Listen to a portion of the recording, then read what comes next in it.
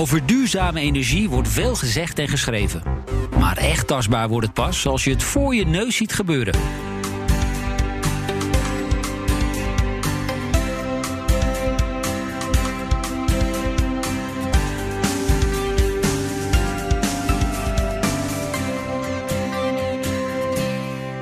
Dit is Koplopers in Zakelijke Energie. Een 5-delige podcastreeks die je aangeboden wordt door Total. En waarin ik, John van Schagen, op bezoek ga bij bedrijven en instellingen die je gerust mag betitelen als de duurzame frontrunners in hun branche. Met deze keer de zorg. Volg de 2 linkerrijstroken om linksaf te slaan naar de Franklin Rooseveltlaan. Voor de 3e aflevering van deze podcastserie ben ik op weg naar Breda. Naar het Amphia ziekenhuis. Want hoewel deze plek de laatste maanden vooral in het nieuws was vanwege het coronavirus, is dit toevallig ook een van de meest duurzame zorginstellingen van Nederland. Alle reden dus om hier een kijkje te nemen. Blijf 800 meter doorrijden op de Franklin Rooseveltlaan. We spreken af bij de parkeergarage, hadden ze gezegd. Sla rechtsaf naar de Molengracht en je bestemming bevindt zich aan de rechterkant.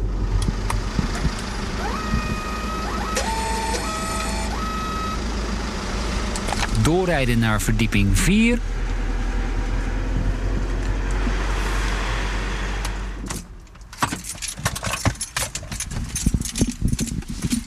En dan alleen nog een trappetje op. Al blijkt dat toch best wel even een gedoe.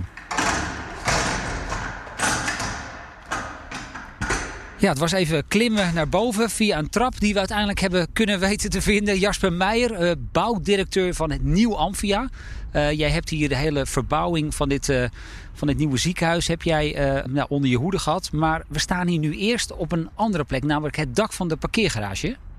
Ja, dat klopt. We staan hier inderdaad op een parkeergarage van 900 parkeerplaatsen. En die hebben we hier neer moeten zetten omdat we op de bestaande parkeerplaatsen een nieuw ziekenhuis hebben gebouwd. En hier op het dak van die parkeergarage zijn ruim 1700 zonnepanelen neergelegd. Ja, het blijft altijd een indrukwekkend gezicht, vind ik. Ik vind het ook weer leuk om hier te staan, inderdaad. Zeker nu de zon zo mooi schijnt. Ja, ruim 1700 zonnepanelen dus. Volgens mij doen die vandaag... De zon schijnt aardig, dus die zijn lekker aan het werk. Waar gaat die energie naartoe die hier wordt opgewekt? Nou, primair gaat die naar het gebruik van de parkeergarage. Waar overigens alleen maar LED-verlichting aanwezig is. En alles wat er over is, dat gaat terug het net in. En dat wordt dus weer teruggeleverd aan de leverancier. En dan moet ik denken aan LED-verlichting, maar misschien ook aan laadinfrastructuur? Inderdaad. Ook voor elektrische auto's is er ruimte binnen de parkeergarage. En daar wordt het uiteraard ook voor gebruikt. Ja. Het is ook geen toeval dat dit dak, het is een gigantische parkeergarage, ook helemaal is volgelegd met zonnepanelen. Want dit is ook echt onderdeel van jullie strategie, zou ik willen zeggen, bij die verbouwing. Dat alles moest zo duurzaam mogelijk, hè?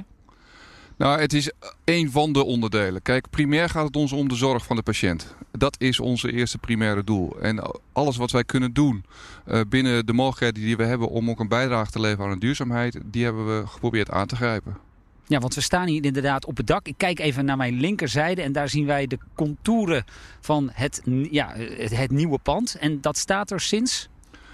Sinds eind vorig jaar hebben we hem in gebruik genomen. En we hebben de sleutel gekregen in mei vorig jaar van de aannemer. Ja, het is een project geweest van ongeveer 10 jaar, hè, heb ik begrepen. Ruim 10 jaar, ja. En het bouwen heeft een kleine 3 jaar geduurd. Ja, en daar nog iets verderop, in het wit, het oude Amphia ziekenhuis. Het nog bestaande Amphia ziekenhuis ook. En jullie zijn daar, ik moet ook wel zeggen, ik vind het best wel fraai geworden hoor, de nieuwbouw. Ja, zeker als je hier ook bovenop staat. Het is prachtig. En de nieuwbouw is 1, maar het bestaande ziekenhuis is nog steeds onderdeel van het totale Amphia. En daarmee wordt het zeg maar 1 gebouwencomplex waarbij we ook willen uitstralen dat het bij elkaar hoort. Nou, ik ben heel erg benieuwd wat jullie hebben gedaan om ook dat ziekenhuis misschien wel een van de meest duurzame ziekenhuizen van Nederland te maken. Zullen we zometeen hier weer via de trap naar beneden gaan, parkeergarage in en dan op naar de overkant. Houd je goed vast, hè? Want veiligheid is bij ons topprioriteit. Dat gaan we zeker doen. Op naar de overkant, naar het nieuwe Amphia ziekenhuis. Een gebouw dat in het najaar van 2019 werd opgeleverd. Natuurlijk wassen we bij binnenkomst eerst even onze handen. En dan neemt Jasper Meijer me mee naar een plek waar je als buitenstaander normaal gesproken nooit komt. Wij staan boven het OK-complex. En hier is eigenlijk de algemene techniekruimte waar het grootste deel van alle technische voorzieningen voor de nieuwbouw vandaan komen. Dat is de stem van Jan-Martin Touw, manager vastgoed en techniek van het Amphia. En hij is degene die me rondleidt in de machinekamer van dit ziekenhuis. Nou, ik denk dat de luisteraars het inmiddels ook wel kunnen horen. Een zoemend geluid. Wat is dit precies? Ja, hierachter hoor je het al, hè? De omkasting. Er zit akoestische omkasting omheen. Maar hierachter staan 2 warmtepompen te ronken. En die warmtepompen, leg toch nog heel even uit hoe werkt dat ook alweer? Wij hebben koude en warmteopslag in de bodem. Dat is de basis verwarming en koeling. En de warmtepompen, daar krikken we de temperatuur mee op of we koelen hem naar beneden. En eigenlijk doet zo'n apparaat beide verwarmen en koelen. Ja, en dat betekent dat je met name de warme lucht gebruikt voor de koude winters en de koude lucht voor de warme zomers. Ja, klopt helemaal. En dan zien we een enorme wirwar aan buizen en dergelijke. En dat is om al die stromen met water, om die allemaal naar de juiste plekken toe te brengen. Ja, wat je hier achter je ziet, dat zwarte deel, de zwarte isolatie, dat is het koeldeel. En het zilveren is het verwarmingsdeel. En dit is het centrale punt. En van hieruit wordt het eigenlijk naar iedere luchtbehandelingskast gepompt. Want we koelen en verwarmen de lucht daarmee. En hoeveel CO2 besparen jullie hiermee? Het oude ziekenhuis is een nogal gasgeoriënteerd ziekenhuis. Dus alle bevochtiging was op stoom, dat is gas. Maar ook de CV, het tapwater was allemaal op gas. En nu zie je dat we met deze warmtepompinstallatie dat we zo'n 75% op CO2 besparen ten opzichte van de oudbouw. 75%, ja. Dat is gigantisch. Ja, we gaan, dat zie je ook in de rekening. We gaan qua gas enorm naar beneden en qua elektra omhoog. Ja, zo werkt dat inderdaad. Ik zie dat ook heel veel buizen allemaal stevig zijn ingepakt. Met wat het beste vergelijk is met foliepapier. Dat is ook niet zonder reden, hè? Nee, ja, alles is natuurlijk geïsoleerd. Het is natuurlijk omdat we een energiezuinig ziekenhuis zijn, het koelen we met een vrij hoge temperatuur. Een ouderwetse koelinstallatie koel je met 6 graden. Ja, hier zitten we rond de 12, 14 graden koelwatertemperatuur. Dus alles wat er aan koelwater is, willen we natuurlijk ook koel houden. En dat doen we met een dik isolatiepakket. Nou zie je in heel veel oude ziekenhuizen nog die traditionele radiatoren zie je staan. Klopt het dat we die hier in het Amphia ziekenhuis helemaal niet meer zien? In de nieuwbouw van het Amphia zie je die inderdaad niet. Nee, het grootste deel dat doen we via het plafond. Daar lopen eigenlijk van die kleine aquariumslangetjes in het plafond. En daar koelen we en verwarmen we de lucht mee. En dat is een warme temperatuur koelwater en een lage temperatuur verwarmingswater. Dus wat ik thuis heb met mijn vloerverwarming, dat hebben jullie hier eigenlijk in het plafond zitten? Ja, iets geavanceerder, maar dat klopt. Uiteraard. Ja. Heel goed. Laten we dan op elkaar niet, hè? Even. Dat mag duidelijk zijn. Laten we dan nog even een klein stukje doorlopen. Want wat zijn al deze kasten die we hier zien? Dit zijn luchtbehandelingskasten. En hier wordt dus de lucht van buiten aangezogen. En via een kanaalstelsel door de luchtbehandelingskast heen gestuurd. En in die luchtbehandelingskast zitten filters uiteraard. Want we willen schone lucht hebben. Maar er zit ook een warmtewiel in. Om ervoor te zorgen dat de lucht die wij ook weer uit het ziekenhuis blazen helpt om de temperatuur van de inkomende lucht op te warmen. Ja, hoe lastig is het om het klimaat te beheersen in zo'n groot pand als dat we hier vandaag staan? Met name ook gewoon in uw ziekenhuis. Ja, dat is best lastig. En het voordeel is dat we een heel energiezuinig ziekenhuis zijn. Het nadeel wat daar dan ook wel aan kleeft is dat we eigenlijk soms zou je willen dat je als een Ferrari kan koelen. Maar we zijn een energiezuinig Toyota Priusje, zeg maar. Dus het komt allemaal nauw aan. Als het misgaat, dan duurt het ook langer voordat we het weer op het rechte pad hebben. Dus het is aan ons echt als technische dienst zijnde. We zitten er continu bovenop om die temperatuur goed te houden. En is die gemiddelde temperatuur in een ziekenhuis, verschilt dat dan ook nog heel erg van de temperatuur zoals ik die thuis behagelijk vind? Ja, dat ligt een beetje van de plek af. We hebben kinderafdelingen, kraamafdelingen waar je het zo'n 25 graden wil hebben. En op een röntgenafdeling met alle apparatuur of op een OK wil je het natuurlijk liefst 19 graden hebben. Dus ja, daar zit een groot verschil in. Dat is ook de uitdaging voor het ziekenhuis. Hè. Aan de ene kant willen we comfort regelen voor de patiënten. Dus een goede hoge temperatuur hebben. Aan de andere kant hebben we ook heel veel apparatuur in het ziekenhuis liggen. Wat heel veel warmte creëert. Wat we weer moeten koelen. Dus energetisch is een ziekenhuis een heel ingewikkeld samenstel van zaken. Plus dat we vanuit de regelgeving heel erg geduwd worden op een bepaalde isolatiewaarde van het gebouw. Waardoor we eigenlijk gedwongen worden alle warmte binnen te houden. Terwijl we ook sommige warmte er juist uit willen hebben door die hoge warmtelast die wij binnen het ziekenhuis hebben. Dus wij zitten ook heel erg te stoeien met de regelgeving en met het comfort. En uiteindelijk dat we energiezuinig willen zijn. En hoe los je dat dan op? Ja, dus door op de verschillende gebouwen verschillende manieren van inzet om te gaan met de energie. En sommige dingen los je ook niet op. En dan zijn we dus ook daadwerkelijk lucht aan de ene kant aan het verwarmen en vervolgens weer aan het koelen. Daar ontkom je bijna niet aan. Dan komen we nu een andere ruimte in. Nou, het geluid is er in ieder geval niet minder op geworden. 2 grote blauwe ketels. Wat zien we hier? Ja, dit is eigenlijk het laatste stukje traditioneel het techniekruimte in een ziekenhuis. Je ziet hier achter je 2 stoomketels. Daar maken we stoom dus mee voor de sterilisatieafdeling en voor een stuk bevochtiging. Maar een groot deel van de bevochtiging doen we adiabatisch. Dat houdt in dat we daar geen stoom, dus ook geen gas voor nodig hebben. Maar voor de CSA-afdeling hebben we nog steeds stoom nodig. En dat kan helaas nog onvoldoende met warmtepompen. Dus hier hebben we nog een klein stuk gas staan. En daarachter heb je nog een klein stukje het gasgestookte boilers. Dat is voor je tapwatertemperatuur. Want ja, als we daar weer te laag mee zitten, krijg je legionella. Dus, maar daar ook zijn hele kleine circuits om te zorgen dat we de warmte die we extra maken, dat we die ook zo klein mogelijk houden.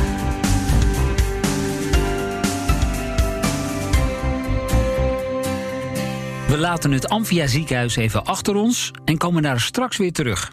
Maar eerst ga ik praten met Adriaan van Engelen. Hij is directeur van het Milieuplatform Zorg, MPZ. Dat is een club die zich inzet voor meer duurzaamheid in ziekenhuizen en andere zorginstellingen. Of, zoals het op hun eigen website staat, de branchevereniging voor intramurale zorginstellingen voor kennisuitwisselingen en kennisopbouw voor een duurzame bedrijfsvoering. En duurzaamheid, dat is een onderwerp dat volgens Van Engelen steeds nadrukkelijker op de agenda staat. Ook bij zorginstellingen. Het is een thema met toenemende belangrijkheid in de zorg. Ik wil nog niet zeggen dat het leeft. Er zijn wel heel veel mensen mee bezig. Maar de echte grote slagen van kennis in huis halen en ermee aan de slag gaan, dat moet de komende jaren gemaakt worden. Toch zijn jullie hier al behoorlijke poos mee bezig. Ja, de vereniging bestaat al 25 jaar. We hebben dat vorig jaar in het najaar nog mogen vieren.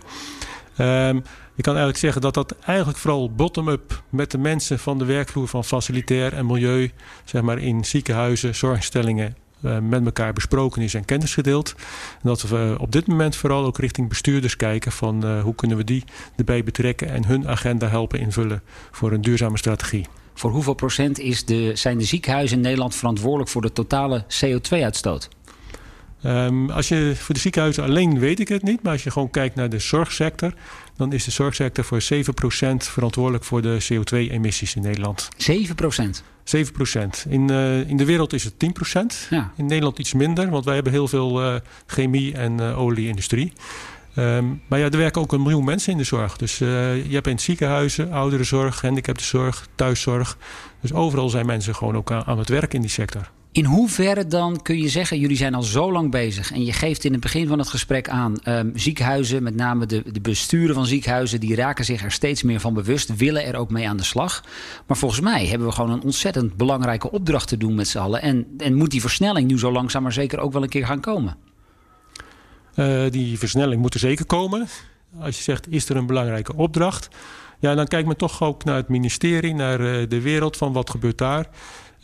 Zorgbestuurders zijn toch vooral de zorg aan het besturen. En daar is altijd geld tekort voor en mensen te weinig. Dus daar liggen de aandachtspunten.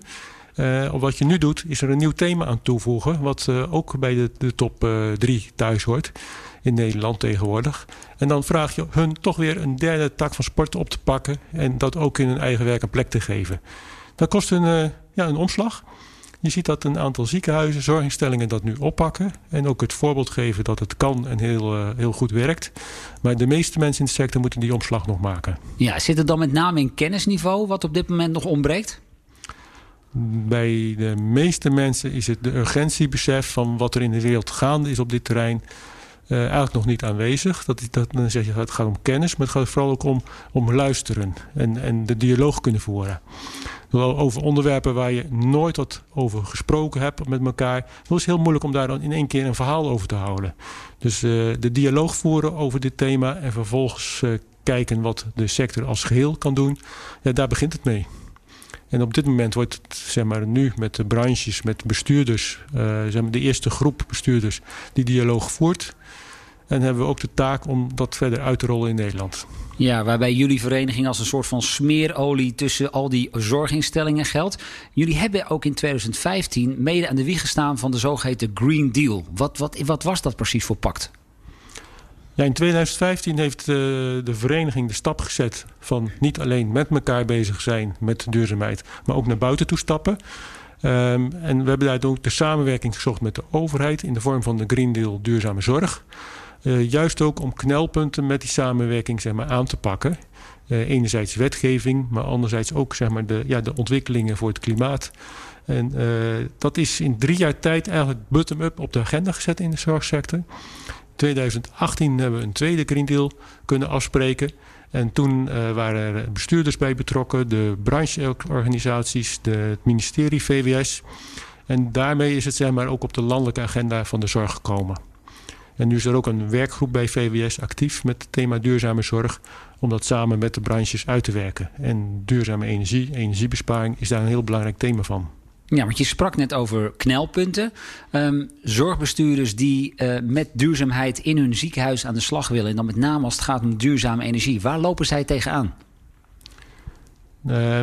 Allereerst denk ik dat de bestuurders aanlopen tegen gebrek aan kennis en tijd bij zowel zichzelf als hun collega's.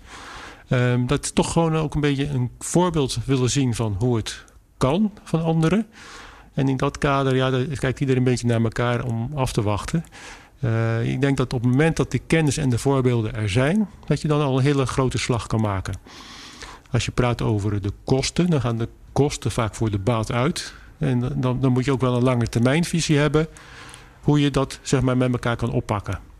Nou, dat betekent toch dat je ook wat langetermijn zekerheden over inkomsten moet hebben. Dat de verzekeraars die afspraken over kosten maken daar ook in meegaan. Want dat zijn allemaal ontwikkelingen. Als iedereen voor een dubbeltje op eerste rang wil zitten, dan blijft heel veel liggen. Ja, eigenlijk geef je dus ook aan dat dit een uitdaging is waar heel veel stakeholders, heel veel verschillende partijen bij betrokken zijn. En misschien maakt juist dat het ook wel extra lastig. Het is altijd lastig, maar het geldt voor elke sector waar je daar tegenkomt. Men kijkt toch vaak ook naar wetgeving van wat moet er. En als we dat doen, dan zijn we al goed bezig. Het is geen onderwerp wat over mensen en zorg gaat en ziektes, maar het is juist iets over de verre toekomst van een leefbare aarde. Daar voelen mensen zich niet meteen op hun gemak bij. Ik denk dat op het moment dat we die sprong kunnen maken naar wat is de missie van de zorgsector, van hoe moet de zorgsector bezig zijn met de toekomst van mensen en gezondheid, dat je als je vanuit die visie gaat denken naar de wat langere termijn, 2030, 2040, dat dan duurzaamheid, energietransitie, circulaire bedrijfsvoering, dat soort thema's heel hoog op de agenda komen. En dat denk ik ook dat de komende 2-3 jaar daar een enorme slag gemaakt gaat worden. Nu ben ik zelf ook al op bezoek geweest bij het Amphia ziekenhuis in Breda. Gigantisch veel zonnepanelen op het dak van de parkeergarage. Ze halen daar kou en warmte uit de grond en laten dat in een heel ingenieus klimaatsysteem door het ziekenhuis gaan. Is dat dan inderdaad zo'n voorbeeld waarvan we er nog veel meer nodig hebben? Ja, het Amphia ziekenhuis is een mooi nieuw ziekenhuis. Die hebben, zeg maar, de gasvoorziening losgekoppeld, doen alles elektrisch. Daarmee kunnen zij met duurzame energie, zeg maar, bijna CO2-neutraal, klimaatneutraal draaien. En daarmee maken ze een enorme slag om die transitie mogelijk te maken. Voor andere ziekenhuizen ligt dat veel ingewikkelder, want die moeten eigenlijk in het bestaande gebouw die transitie doen. En dat betekent toch wel investeren in extra isolatie, nieuwe klimaatinstallaties. En die business cases zijn gewoon voor hun best nog moeilijk om dat goed te krijgen. Vanuit dat optiek heb je ook gewoon langetermijn geld nodig om die transitie te maken. Nou ja, daar wordt nu over gesproken, zeg maar, dat ook het ministerie daarin een rol speelt. Dat vanuit het klimaatakkoord de steun komt. En als je dat met elkaar wil, dan denk ik dat je de komende 10 jaar die slag naar 50% CO2-reductie, zoals die ook is afgesproken in het klimaatakkoord, dat je die heel goed met elkaar kan maken. Voor ziekenhuizen heb je gewoon heel veel energie nodig. Dus dan zal je het altijd ook extern moeten betrekken. Vanuit windparken op zee of andere duurzame bronnen. In de care sector, de ouderenzorg, de gehandicaptenzorg, daar kan je ook de huisvesting wel zodanig aanpakken dat dat op termijn energie-neutraal is. En daar komt ook nog bij dat alle zorginstellingen in Nederland een routekaart gaan opstellen. Hoe zit dat precies? Ja, vanuit het klimaatakkoord is eigenlijk afgesproken dat alle zorginstellingen een routekaart gaan maken voor hun eigen organisatie, waarin ze voor hun vastgoed, al hun gebouwen, zeg maar, uittekenen hoe hun CO2-reductie via energiebesparing en duurzame energie de komende 10 jaar 50% CO2-reductie oplevert. En rond 2050 moet iedereen dan CO2-neutraal zijn. Dus dat is zeg maar nu de taak. En het moet eigenlijk dit jaar gebeuren. Dat ze allemaal die plannen gaan maken. En daarmee halen ze ook de kennis in huis van hoe ze dat moeten doen. En met die kennis weten ze ook hoe duur het wordt en waar ze het geld moeten zoeken. Dus die slag zijn we nu bezig. En dat zal een enorme versnelling geven. Dat ze gewoon weten wat ze op langere termijn allemaal kunnen aanpakken. En hoe zorgen jullie er dan voor als Milieuplatform Zorg dat die ziekenhuizen niet allemaal zelf het wiel gaan zitten uitvinden? Nou, vanuit het expertisecentrum voor duurzame zorg, wat door het ministerie gesteund wordt, kan NPZ die kennis aanleveren aan de ziekenhuizen en de zorginstellingen. En daar komen zeg maar voorbeeldroutekaarten, voorbeeldcases van allerlei technieken, zoals Amphia-ervaring en ook andere ziekenhuizen van kosten en baten en hoe dat proces loopt, zodat je niet de fouten maakt van anderen. En daarmee zijn we nu met bijeenkomsten en publicaties en trainingen bezig om die kennis zichtbaar te maken, te verspreiden en die slag te maken.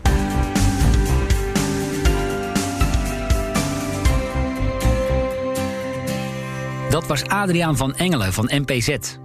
Snel weer terug naar het Amphia ziekenhuis nu, waar we de machinekamer weer hebben verlaten en ik in een van de ziekenhuiskamers verder praat met bouwdirecteur Jasper Meijer. En hij wilde nog iets kwijt over die stoomketels die we eerder tijdens de rondleiding tegenkwamen. In een ziekenhuis heb je stoom nodig om te bevochtigen, onder andere. Want je wil dat de lucht in het ziekenhuis dermate comfort geeft en ook veilig is. Elektrisch gezien moet je een bepaalde vochtigheidsgraad hebben. En wij doen dat gedeeltelijk daar op plekken waar veel stoom nodig is. Bijvoorbeeld voor een sterilisatieafdeling door middel van gas. Maar op andere plekken doen we dat adiabatisch. En dat betekent dat je het elektrisch doet. En dat betekent dus ook dat je een minder groot stoomnet in je ziekenhuis hoeft aan te leggen. Waardoor je dus uiteindelijk ook minder energie weer verspilt. Alleen al in het transport van de stoom. Dus je probeert het veel meer lokaal op te wekken dan het centraal en het dan te verplaatsen. Ja, we zijn inmiddels weer een klein stukje verder in het ziekenhuis. Jasper, klopt het dat jullie best de nodige aanvragen krijgen uit binnen- en buitenland van mensen om hier een kijkje te komen nemen? Dat klopt inderdaad. En vanwege de corona hebben we dat wat moeten uitstellen. Maar we zijn afgelopen november zijn we in gebruik gegaan. En je merkt dat er heel veel andere ziekenhuizen, inderdaad van binnen- en buitenland, interesse in hebben hoe wij het gedaan hebben. En welke soort vragen stellen zij dan zoal? Nou, het gaat in eerste instantie voornamelijk ook over hoe wij de zorg ondersteunen door middel van het gebouw. Dus we staan hier nu in eenpersoonskamers en hoe dat bevalt. En daarnaast hebben we natuurlijk ook technische vragen over hoe wij om zijn gegaan met energiehuishouding en dergelijke. Dus het is van allerlei verschillende soorten vragen die wij krijgen. En dan specifiek inzoomend op die energiehuishouding, kun je stellen dat het Amphia ziekenhuis daarmee voorop loopt in Nederland?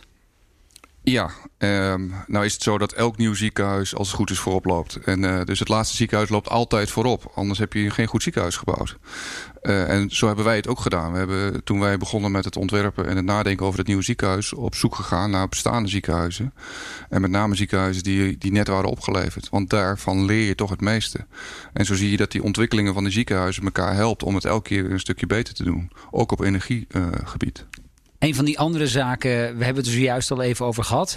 Zoveel mogelijk isolatie rondom buizen. Ik heb ook begrepen dat de ramen ook extra dik zijn om, ja, laten we zeggen, de kou, de warmte, maar zoveel mogelijk buiten te houden. Hè? Ja, wij zijn natuurlijk vanuit het bouwbesluit zijn wij gedwongen om te voldoen aan de eisen die door de overheid zijn opgesteld. En wij hebben hier uiteindelijk gekozen voor triple glas. En daar ook een folie aan de buitenkant of een zonwerend glas in te zetten. Om te voorkomen dat er inderdaad zo min mogelijk warmte naar binnen komt. Dat klopt. De isolatie is ook bijzonder dik hier aangebracht. Zoals dat ook hoorde volgens het bouwbesluit. En door middel van de warmte-koude opslag konden wij voldoen aan de regelgeving, zeg maar. Nu zijn jullie een jaar of 10 bezig geweest met de ontwikkeling van dit nieuwe ziekenhuis. Als je dan specifiek kijkt naar alle maatregelen die zijn genomen op het gebied van duurzaamheid. Wanneer werd het even lastig? Wanneer in de voorbereiding was het even, dat jullie met z'n allen even extra hard jullie best moesten doen om het toch voor elkaar te krijgen? Nou, dat merk je bij de uitwerking van de technische installaties. Daar zie je dat we moeite hebben. En dat komt ook omdat we door de regelgeving een bepaalde kant op worden geduwd die je als ziekenhuis misschien wat minder zou willen. Wij worden geschaard onder utiliteitsbouw. Alleen een ziekenhuis is geen kantoor.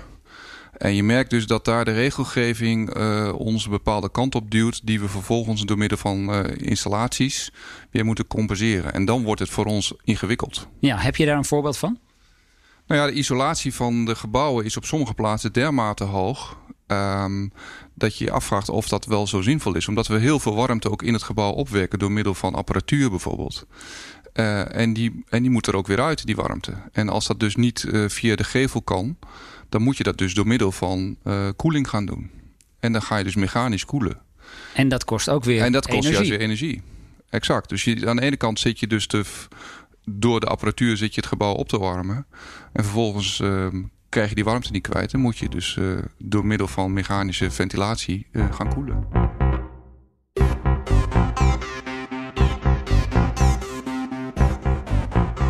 Ja, dat was het dan. Dat dacht ik althans. Want wat blijkt? Na te zijn rondgeleid in het technische hart van het Amphia ziekenhuis mogen we ook nog een kijkje nemen op de OK. En dat is een kans die ik niet wil laten lopen. Groen pak aan, mondkapje op en daar gaan we dan. Je hoort Jennifer Schrijnemakers. Ze is een van de chirurgen en heeft als missie om ook dit deel van het ziekenhuis duurzamer te maken. Als je een operatie gaat doen, heb je steriele spullen nodig. Je moet je in een pak hullen wat steriel is. En je hebt instrumenten nodig die steriel zijn. En alles is verpakt in aparte verpakkingen, veelal in plastic.